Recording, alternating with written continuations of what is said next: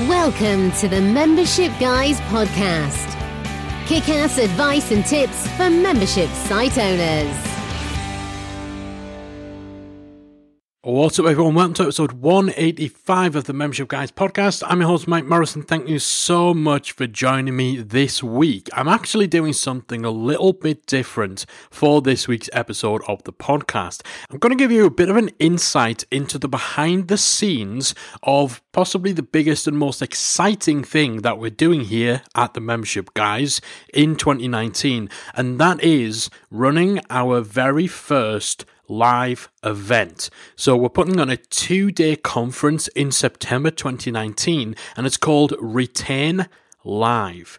So this is a huge deal for us. And I know that a lot of you guys listening are either thinking about running events for your own memberships, or maybe that's something that you'd love to do long term. And actually, I know quite a few people in our audience already run live events of various different sizes. So I thought it would be interesting. I thought you guys would at the very least maybe be a little bit entertained or have your curiosity satisfied by hearing some of the gory details about our journey in making Retain 2019 happen. So the event itself is happening in about 9 months' time. So we are still in the midst of that whole journey. We're still bringing everything together. So this is kind of the story so far. Hopefully you'll pick up either some pointers if you're looking at running live events yourself, or as I said, maybe it'll just satisfy the curiosity out there about what actually goes in to running a live event.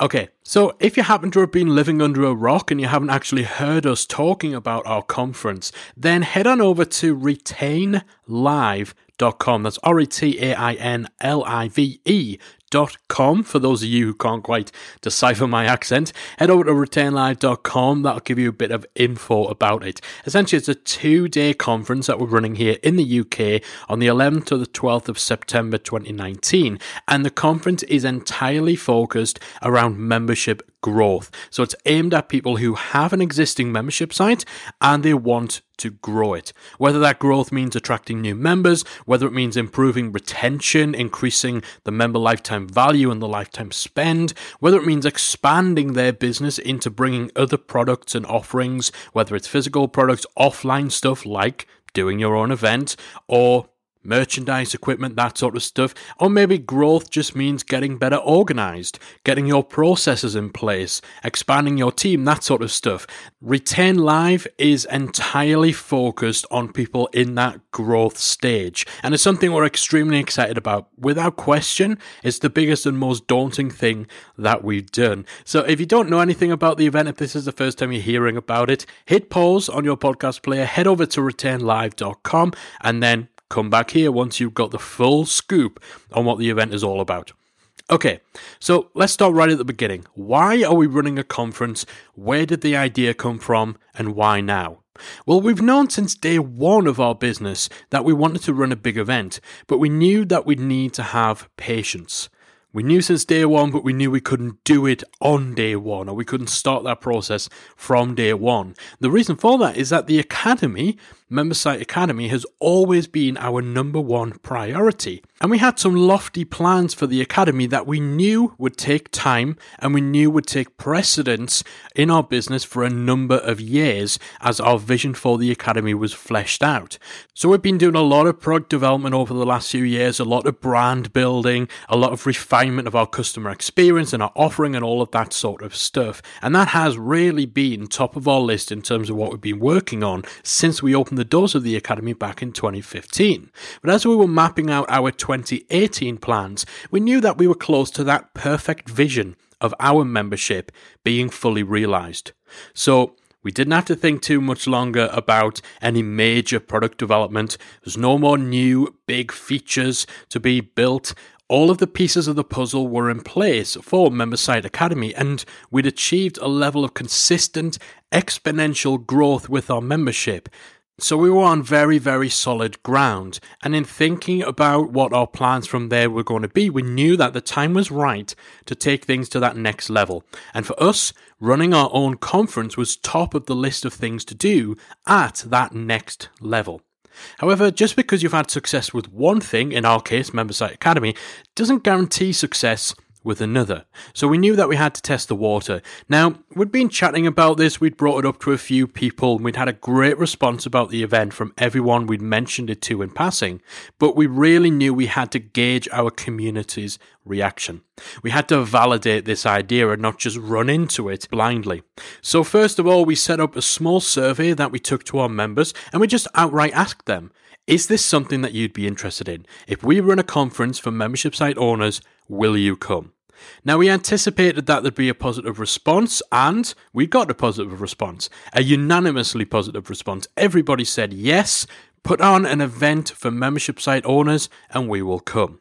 And so the next step was to essentially get those people to put their money where their mouth is. You know, it's very easy to click yes on a survey when someone says, would you come to a membership conference if we ran one? It's very easy to say nice things when somebody tells you about the idea they have for the event, but there's no real commitment being made in providing that feedback. So we had to do something to gauge the likelihood, the probability that people would actually buy tickets if we went ahead and booked a venue and actually started moving forward with our plans for this event.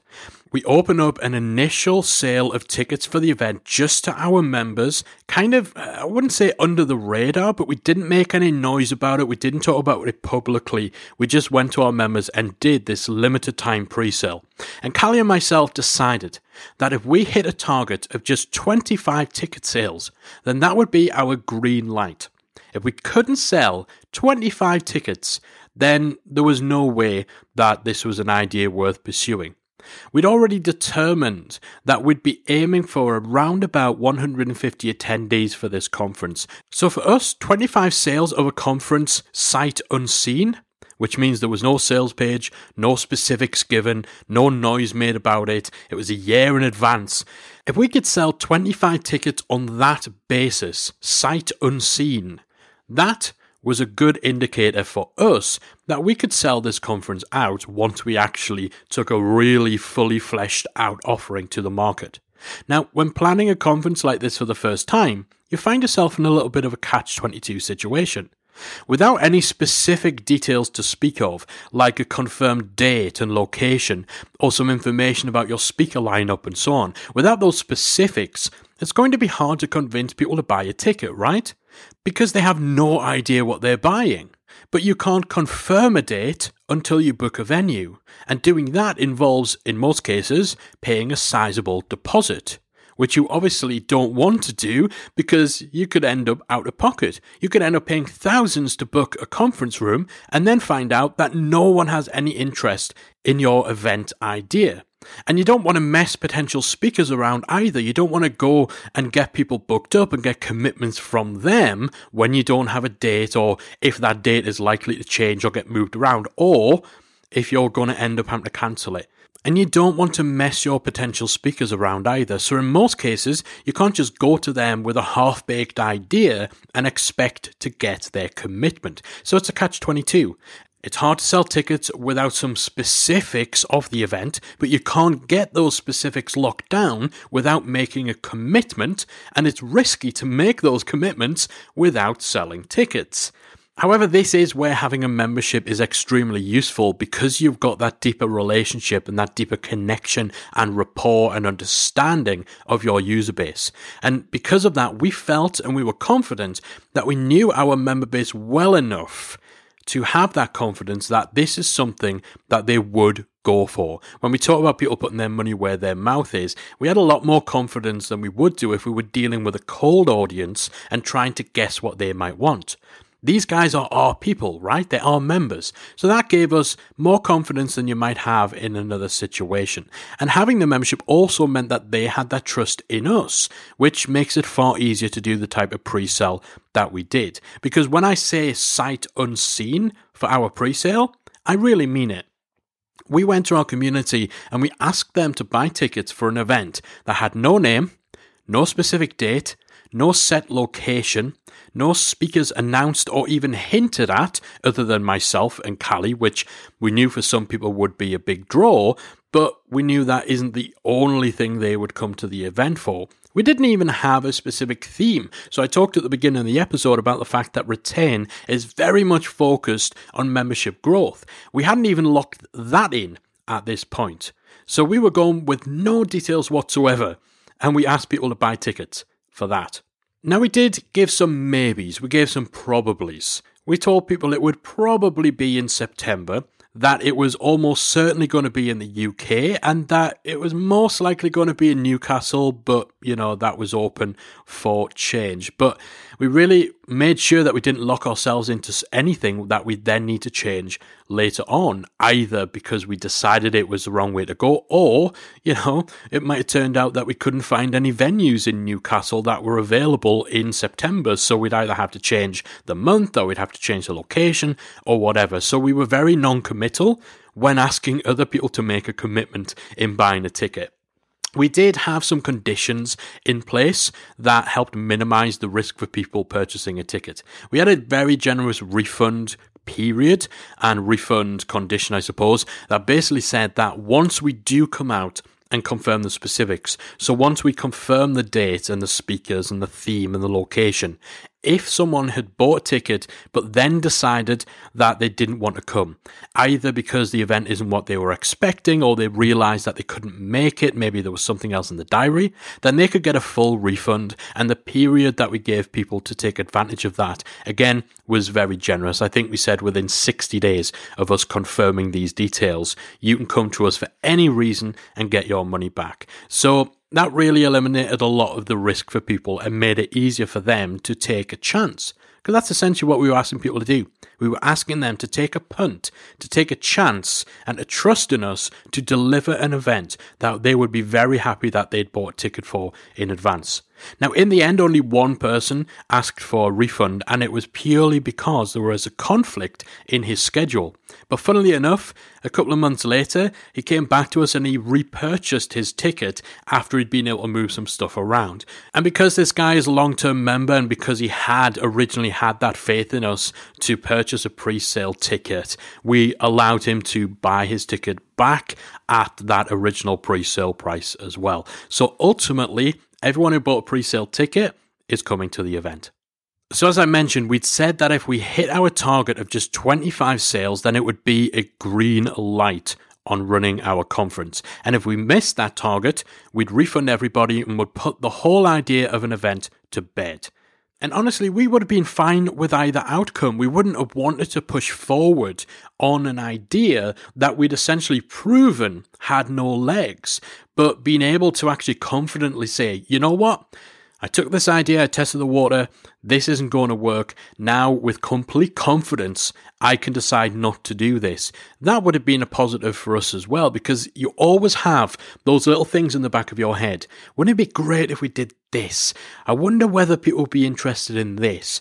The ability to actually cross something off your list and to retire an idea is just as valuable as actually being able to pursue it, because it frees up your mental bandwidth and it allows you to better focus on the stuff that is working. So honestly, we would have been happy enough if things had gone in either direction. That's why we were being very pragmatic about that decision. As it turned out, we smashed our target, and so it was all systems go. From there, we started fleshing things out. We decided on the theme of the event, focusing specifically on membership growth rather than the more beginner level stuff. We reached out to some initial speakers and we got their commitment. We started researching AV companies, planning our sponsorship packages and so on. And of course, we started looking at venues. And this is when we hit our first big hurdle. We'd identified a clear favourite venue to hold the event. It ticked so many of our boxes. It was close to transport links, it had ample parking, it had a room with lots of character. It was kind of a signature room that people would be talking about and taking pictures of and stuff like that.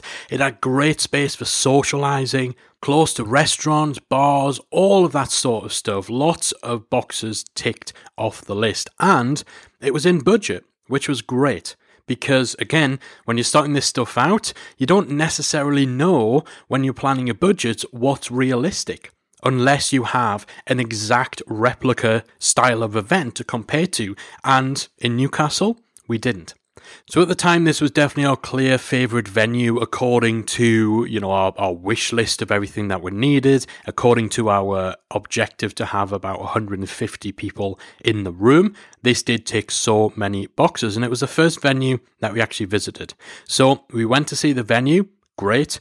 We had our meeting with the events team, and we came away from that feeling pretty elated, pretty excited. I mean, wow, this event malarkey's pretty easy, right?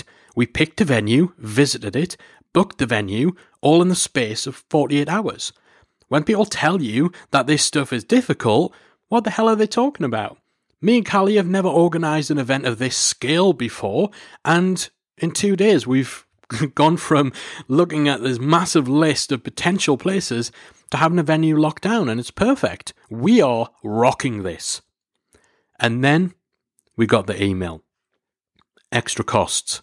Extra conditions, ludicrous changes to what we discussed, stuff that just made no sense. They actually wanted us, as an example, to pack up all of our staging and all of our stuff at the end of day one, put it somewhere, no idea where, so that they could have another event running on that night time when we weren't using the room. And then we'd have to come back in after those guys were done and set up our staging again. And, setting up event staging is no small task, sorting out the audio visual, all of that sort of stuff. We need to get whoever's helping us with the AV to come in the wee hours of the morning, set everything up again on the morning of day 2. And as soon as it hit 5 p.m. at the end of day 2, we need to pull everything down. It needs to look like we weren't there because, again, they want to have a different event use that room on the night time. Oh, and by the way, we could no longer have use of the room the day before, which we'd asked to have in order to obviously set something up and all of that. And they said, sure, we'll charge you maybe an extra $400 or $500, but because there's no catering and all of that, obviously it won't cost as much as the other days, but you can have it all day, nice and convenient. That was no longer the case unless we paid them an extra $3,000. And the reason for this, the reason they basically gave us for all of these extra costs and conditions is that having us book the room means that other people can't book the room, and so they lose money. You're not mishearing this. The fact that we booked the room meant that other people couldn't book the room. So they want to charge us more because of the fact that, they couldn't double book? Made no sense to us. I'm sure it makes no sense to you. It was just bizarre. And the emails kept coming. This was just the tip of the iceberg. Those emails kept coming, those changes, those extra costs, each one more ridiculous than the last. It very quickly became clear that not only did this venue not really grasp the concept of the type of event that we were doing, and the notion that when we want to book a room for 2 days, it was on the understanding that it would be from the start of day 1 to the end of day 2 and that sort of stuff. But they were also just on another planet on the commercial front too. This all came within hours of the initial agreement and the hold on the room being signed. And then, right as we were reeling from the realization that everything was falling apart with our venue, that's when we hit hurdle number 2. So we'd actually decided on a name for this event fairly early on, and it was not Retain. It was a different name. I'm not going to say what it is for reasons that will become apparent, but it was a good name. It was catchy. We liked it. It was fun. We'd already started to have some ideas of how we could incorporate the name into a theme and do lots of funky stuff with it. Now, while we hadn't announced that name or used it publicly, we were referring to the event by this name when we were talking about it. That is what it was called. Our project board in Asana was called this word. When we were booking the venue, we booked it in this name. So as far as we were concerned, it was set in stone. That was going to be the name. It wasn't going to change. And of course, because it was set in stone and we were happy with that decision, we'd gone ahead and we'd registered a whole bunch of domain names for this event too. Event Live, Event Conference, Event 2019, all of that sort of stuff. And then one night, as we were trying to cheer ourselves up in the midst of all these issues that we were having with the venue, we got talking about our long-term plan. So, we decided let's focus on the positives. Let's think long-term. Let's start to really envisage what this could become.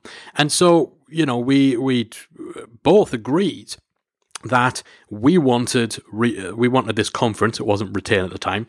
We wanted this conference to be something that was long-term. It was something we wanted to do year after year and that we want to build upon and build upon. So to kind of cement that commitment, I went off, as most of you probably have done before. As soon as you make this kind of decision or you decide a direction for your business, you go to GoDaddy. Or you go to whatever business you use, whatever site you use to register your domains. So almost my kind of flag in the sand, this is going to be a long-term thing. And as such, I'm going to go away and register domain names for the following years. So we already had event name 2019. Okay, I'm going to go and get event name 2020. I'm going to get event name 2021 and all that to cement our commitment to this as a long-term plan. But something odd happened. My search for event name 2020, it was gone. It was taken. Why would someone register the 2020 version of this domain without registering 2019? Bearing in mind this was still kind of August, September 2018, so there was still time, presumably, to do a conference in 2019.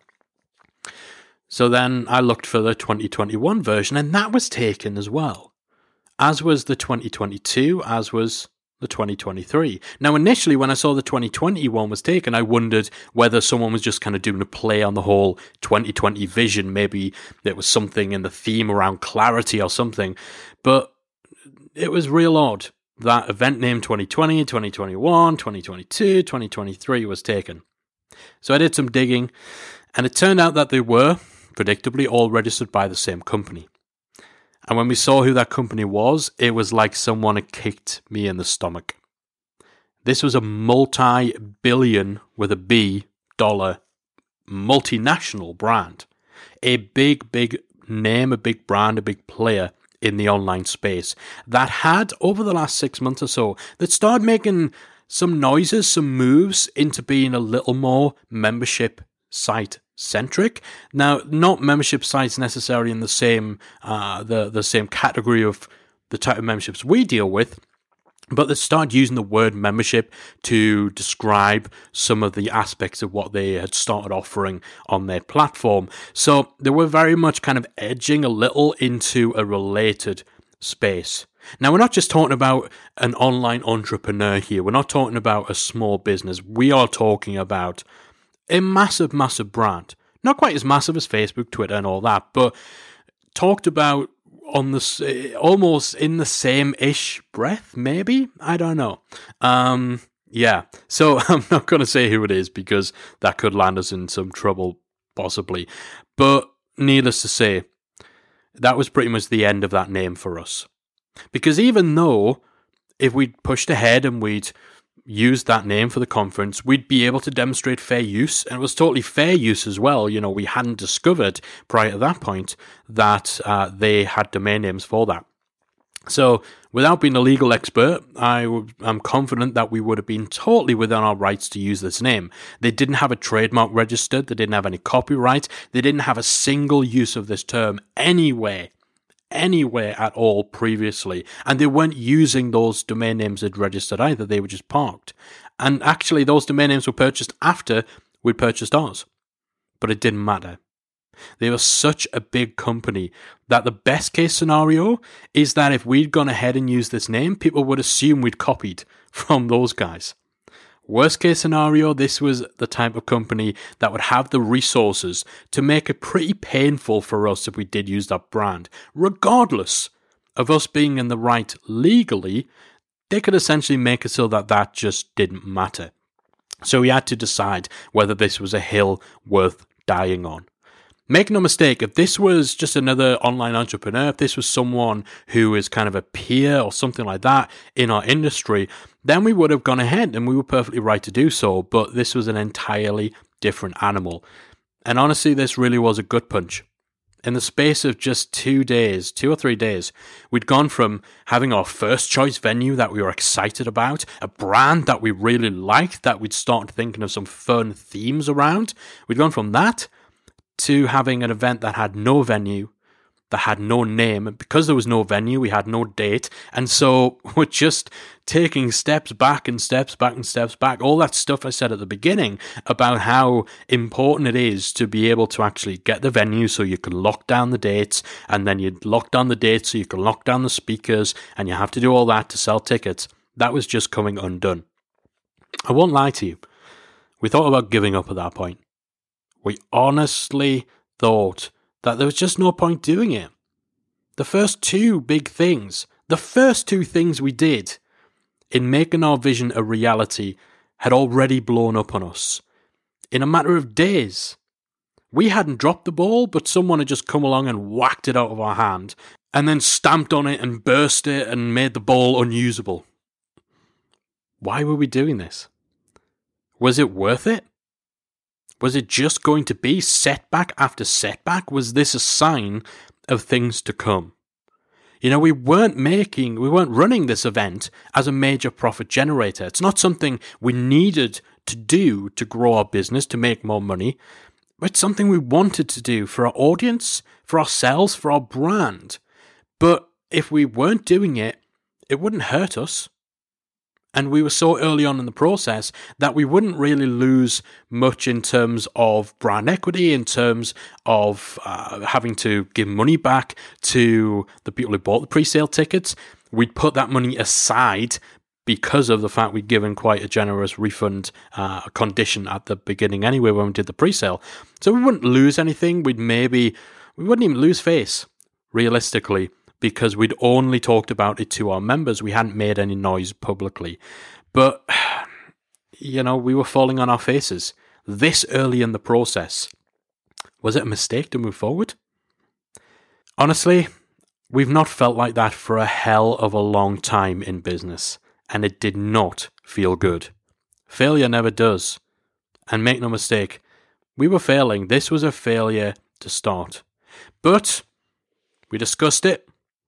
We resolved, we knuckled down, we decided we were going to push through, and that we would do whatever we needed to do to get this back on track. Starting with the brand. So we had to go back to the drawing board when it came to the event name and the brand. However, it actually turned out to be a blessing in disguise.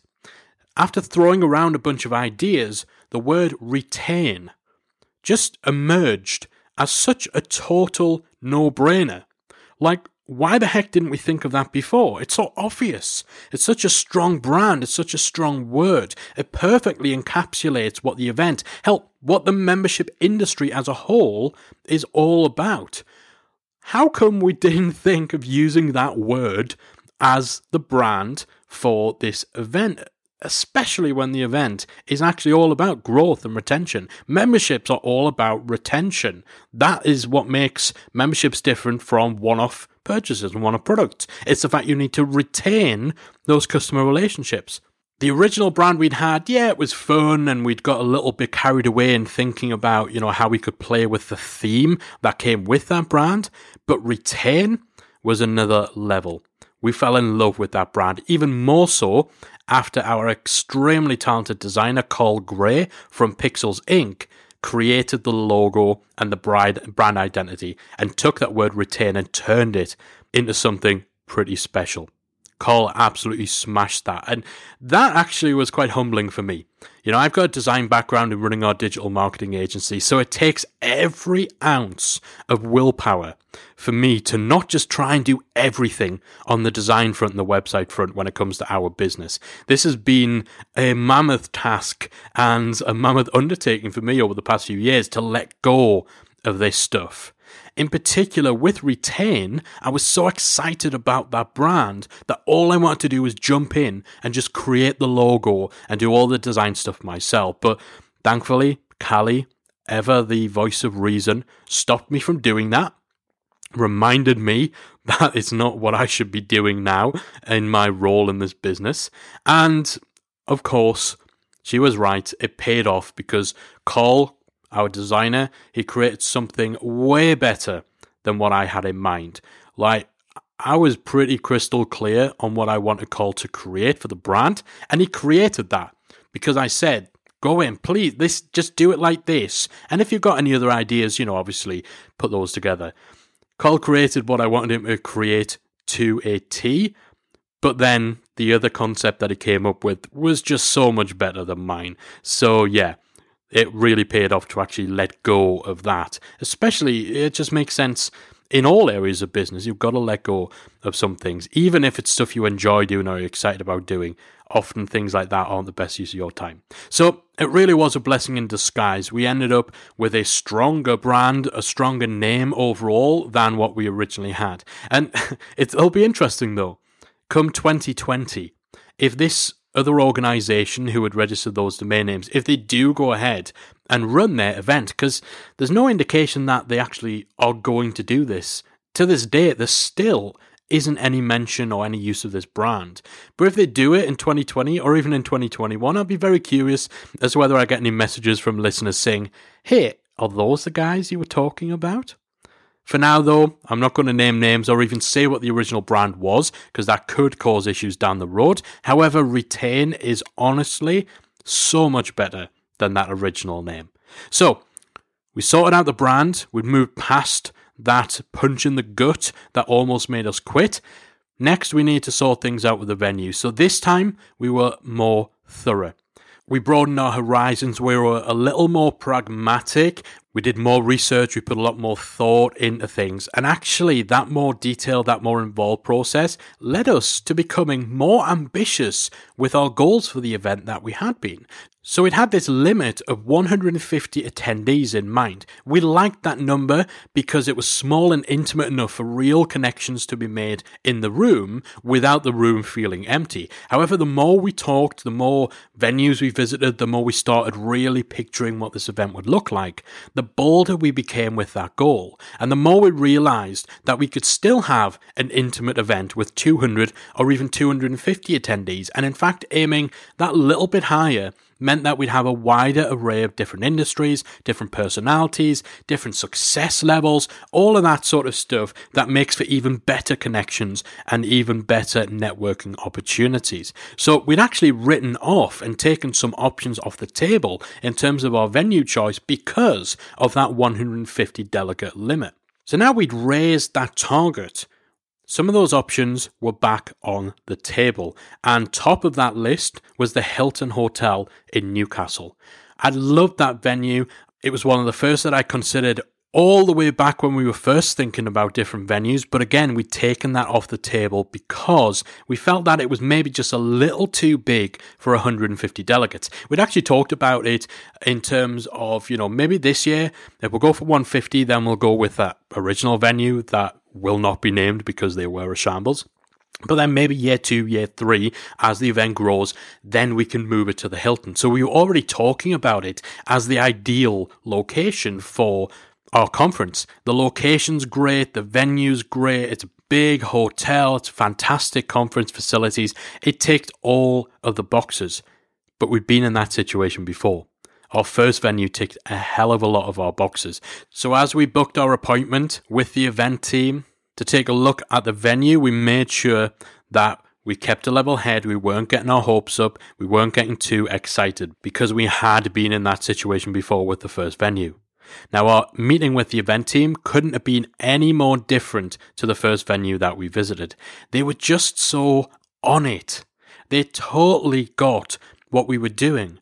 That first venue we went to, we were thinking so much more about the room. We were looking and concentrating almost entirely on the room itself, and we were asking a lot of the questions that we almost overlooked the fact that they didn't say much at all.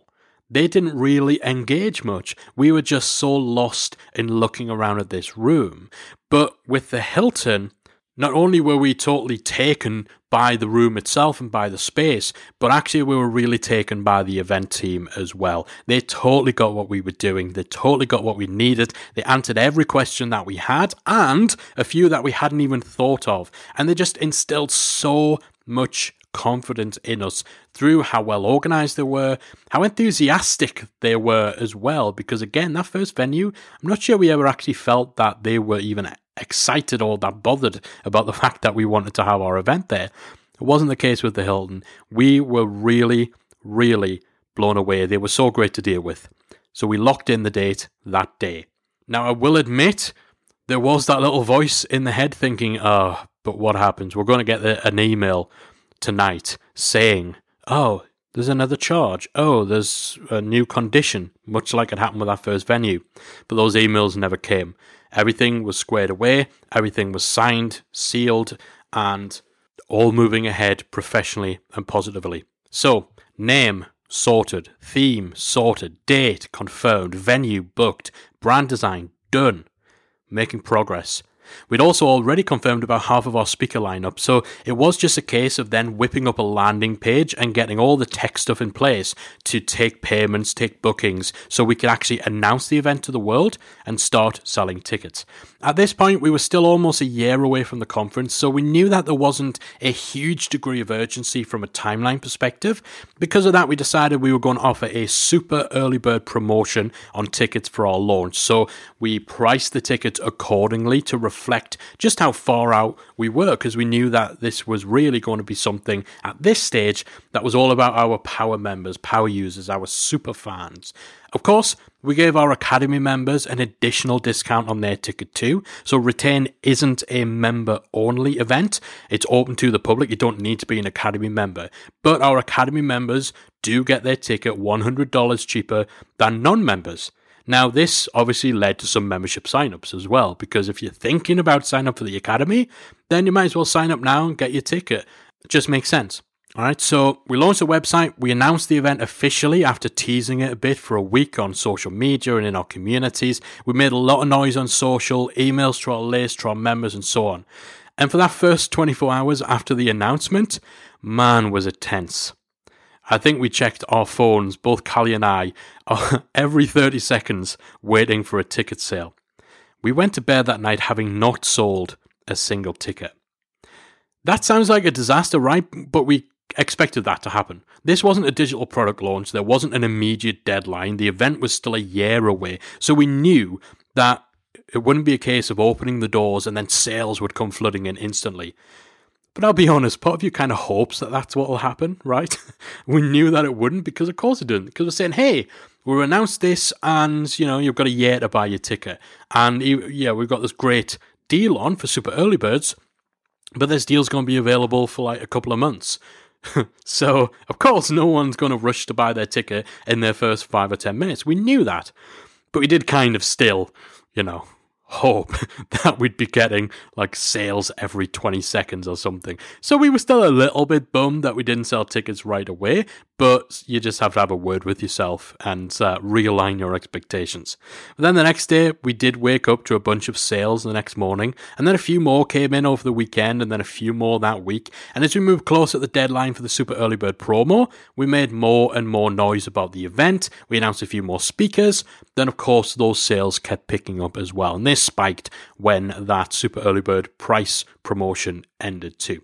Things were still a little nervy up until around the point at which we hit that halfway point towards our overall goal for attendees. Once we got past that point, we certainly started feeling much, much better.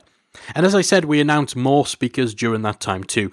Honestly, with the exception of those two big setbacks that I talked about, selecting speakers has maybe been the biggest challenge that we've had.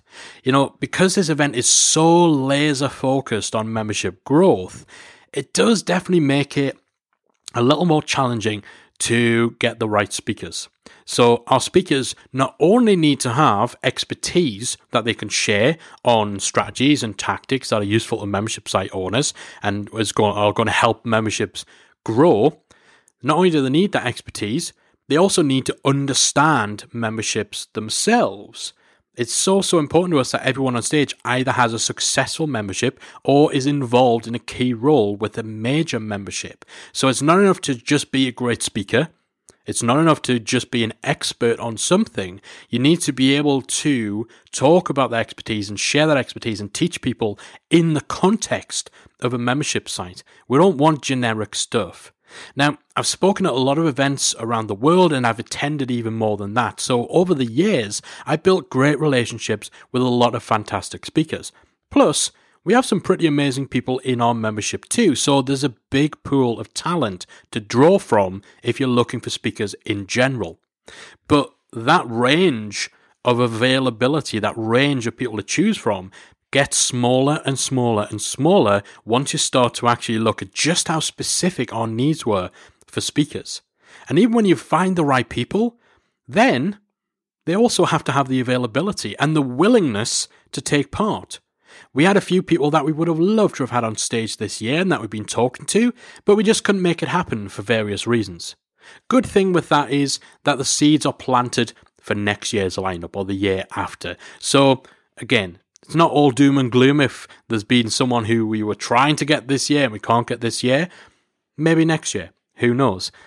Honestly, the biggest challenge with all that is just that there's some amazing speakers and some fantastic people who I would love to have on our stage, but they just aren't the right fit for this specific event this year.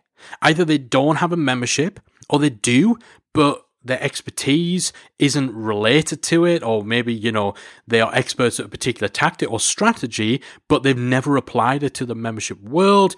Or maybe they do have a membership, but it's still really early on in its infancy, or it's actually not very successful, or they had a membership and they're closing it down and all that sort of stuff. The parameters for the speakers that we want and the speakers that we feel we need in order to do this event justice are just so tight, and it is so hard to say no. Some of these people I talked about, people who are amazing speakers, they've got great knowledge that would be fantastic for a broader, more general event. Some of them actually approached me and pitched because we have relationships, we have friendships, and it was so hard to say no. You always worry about offending people, and when you say the reasons for it, it always kind of feels like an excuse. So that's definitely been something that honestly has been hard. Not hard to a point that it stops us in our tracks, but it's certainly an unpleasant thing that I hadn't necessarily anticipated. So as we were putting all the different pieces of the puzzle in place for the event, during that time, I also attended a couple of other events in the UK. And actually, I went to those with the main purpose of scouting speaking talent and establishing relationships with some people who I thought might be a good fit for our event. And that really paid off, because from doing that, I locked down a couple of great speakers who I hadn't previously seen speaking, but I'd heard a lot of good stuff about. I knew that they had memberships. I knew that their subject matter expertise aligned with our events and what our attendees would be interested in. So actually going to those events, I think it's real important if you're running an event of your own to go to other events, either to scout speaking talent or just to pay attention and look at how they're run. You'll find yourself looking at things, thinking about things, paying attention to stuff and noticing things that you otherwise wouldn't. And if you have the chance to pick the brains of the actual team involved in organising the event, then that's a great bonus too. So I would definitely recommend that if you're thinking about doing an event of your own, get out there and go to other events, much in the same way that we recommend people running a membership join other memberships. You learn so much more from observing what other people are doing if you're planning to do something similar. So this all pretty much brings us close to where we are today. That's the story so far. The super early bird promotion on ticket sales ended. The prices have gone up. We've done a couple of flash promotions during December as part of our advent calendar campaign. Those generated some additional sales. And we also just introduced an installment option for people to be able to actually split the payments for their tickets across 2 installments as well, and that again has brought in some additional sales. Now, we eased off on promotion of the event during the holiday period, but now that we're in early January, we're about to start a big push. We've got the next 4 months of promotion mapped out. We haven't planned any further ahead of that, so that'll bring us to around about April, May time. We didn't want to plan any further than that because, of course, if we sell out tickets by March, but we planned out detailed promotion plans up to September, then, we've got no tickets left. Then half of that plan, or 2/3 of that plan, becomes redundant. So we mapped out the next 3 or 4 months, and then we'll be able to see where we are at the end of that period and look at what sort of stuff we need to do moving forward too. We've also locked down some great sponsors. We're going to be announcing those in the coming weeks. Again, these are larger companies that we had some sort of pre-established relationship with that we built over the years of running the Membership Guys. And we've got a list of others where we don't actually necessarily have an established relationship, but we're going to approach them. And that's obviously going to have a different tact than the sponsors that we've lined up so far. Deciding what to actually offer sponsors on the subject of sponsorship, that was a lengthy conversation. We thought about a pick and mix approach where we just presented people with a list of 20 or 30 different things they could potentially pop their logo on, and they just pick and choose what they want to sponsor. But instead we opted to keep it simple. We created a package that included things like having your logo on signage, swag in the swag bags, profile on the website, all that sort of stuff. So we created that as a single package. There's no picking and choosing. And we offered out 8 main sponsor slots. Every sponsor gets the same stuff. So that's kept things simple. It's made it a lot easier to go out to sponsors and get them on board. Now, the funny thing is we had a few people asking whether or not if they sponsored the event, if they can come onto the podcast or if they can speak on stage. We actually had quite a few people saying, if I pay to sponsor, does that also give me the ability to come on stage and deliver a presentation? As far as we're concerned, neither of those are an option. We decided that early on.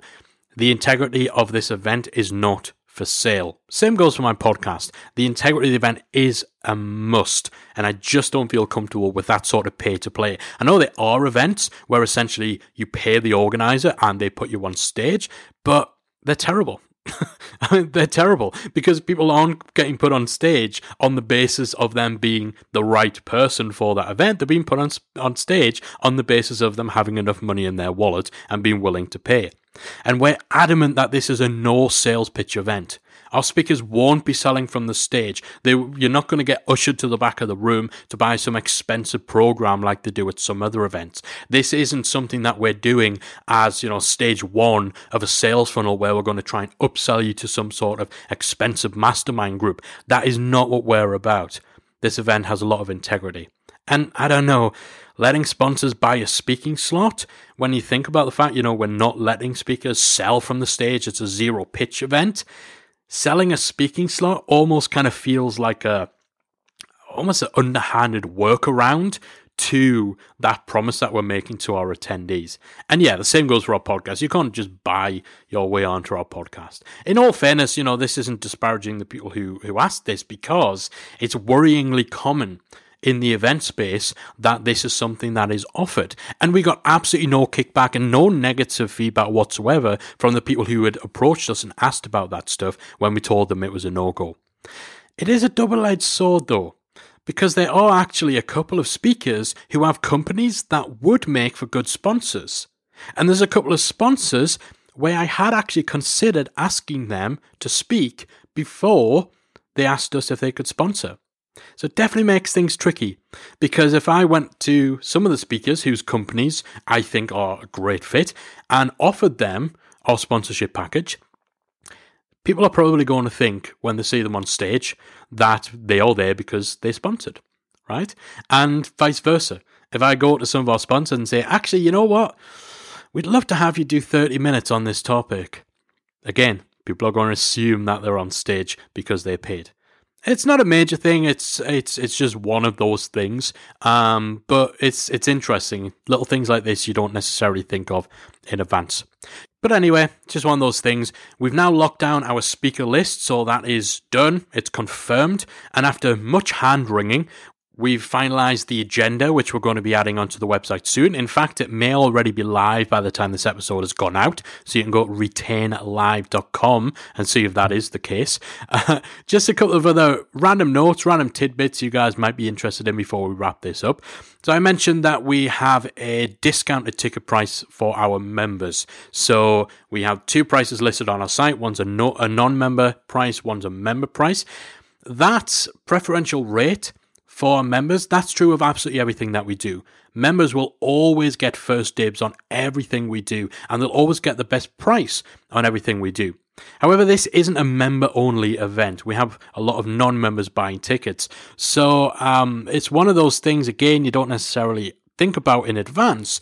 But we considered whether or not we should create a private section in our member forum for the members who were going, and whether that would mean our non-members are almost excluded, whether it was too punitive for our non-members, whether we somehow get our non-members into our forum, whatever. As much as I'm not a big fan of Facebook groups for paid membership communities, in the end we made a decision to create a Facebook group.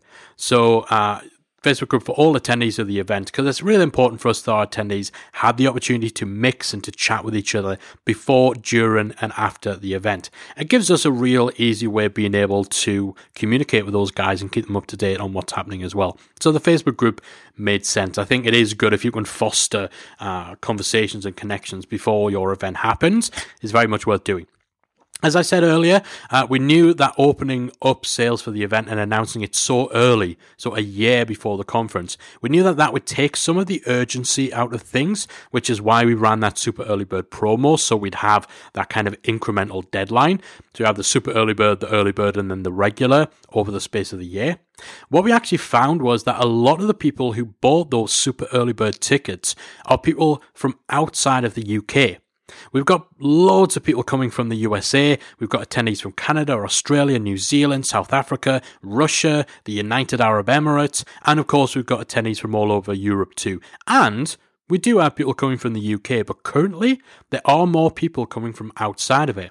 When you think of it, it makes sense, because for those guys, for people who don't live in the UK, it's beneficial to book tickets early and to make your plans early, because it's cheaper to get your flights early. You want to make sure you've got your hotel reservations and stuff like that. There's a lot more to take care of if you're traveling overseas for an event, whereas people in the UK, they've got less to sort out. So that was definitely a big upside to opening up the sale so early. It just made it easier and more feasible for people who are overseas to actually attend.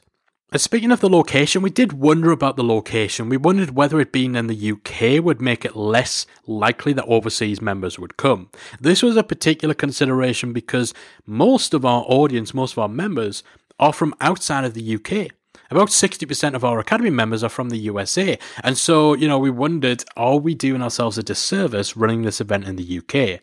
Now, running it anywhere other than the UK was never really a serious option. There's a lot of complicated implications as UK residents going over to another country and putting on an event. And these weren't complications we wanted to deal with. Tax, visa, not to mention, liaising with the people you need to liaise with. Going and visiting some venues in Newcastle is so much easier than jumping on a plane and going to visit some venues in San Diego. So we were never really going to do it outside the UK, but we did wonder whether that was really going to stymie the scope of how many people would even think about coming. And then we also had that little bit of a crisis of confidence about holding it in Newcastle. There's this strange, outdated notion in the UK that if you're doing a UK event, it needs to be in London because otherwise people won't travel to it. London is our capital, people expect events to be there, and people from London will not go to other parts of the country for events. Now that's ludicrous, it's ridiculous, we kind of knew that it was, but it did give us pause for thought, and we did wonder, for this first one, should we play safe and do it in London initially? But Newcastle, it's our hometown. I was born and bred here, myself and Callie have been living here together for the better part of a decade, so it had to be in Newcastle. And, we're not just doing it here because it's where we're from. Newcastle is an amazing, amazing city. And for people who are accustomed to going to events in London, Newcastle's also a hell of a lot easier on the wallet as well. So it's a cheaper city to visit for conferences. So, yeah. Now, maybe this will be something that moves location every year. Maybe it'll stay in the Northeast. Who knows? We'll see. Anyway, so that's the journey so far. There's still around 9 months to go at the time of recording, so there's still plenty to do. I was literally just in a meeting with an AV company this morning discussing stage designs, production requirements, and all that stuff. We'll be getting all that locked down this month. We're liaising with speakers on the final details of their sessions, and we're going to be adding profiles and so on to our website, as well as looking at ideas for working with them on an individual basis to promote their involvement. So all that's still going on. The website will be getting fleshed out over the coming weeks with more information, local stuff like recommended pubs, restaurants, other hotels, attractions, travel directions, all of that. We're going to be building that out. And of course, we've got a big push for ticket sales happening in the next few months too. You'll see us talking about Retain Live a lot more in terms of the specific sessions, profiling the speakers, and really getting the message out there about why this is a total no-brainer event to attend for anyone running a membership. So, lots happening, all very exciting, and September 2019 will be here before we know it. You can, of course, keep up with all the developments at retainlive.com, and obviously, we would love to see you there if you haven't already bought your ticket. It really is a must-attend event for anyone wanting to grow their membership business. So do head over to the website, grab your ticket while you still can. Now, hopefully you've enjoyed this episode. I know it's a bit of a change of pace, a change of style, and maybe slightly different in terms of its content compared to usual episodes, but hopefully that's a good thing. Hopefully you've enjoyed it. I know some of our audience have spoken about the idea of running an event for their members or running an event to grow their brand or their audience, and many of you listening will have already done so, running events of different scale. So I figured it was definitely worth sharing the behind the scenes of our journey so far to running Retain Live 2019. As always, though, I'd love to hear from you if you found this useful. Have you enjoyed it? Would you like us to do another little update close at the time to let you know on the progress made between now and then? Let me know. Hit me up on social at Membership Guys. That's me on Twitter.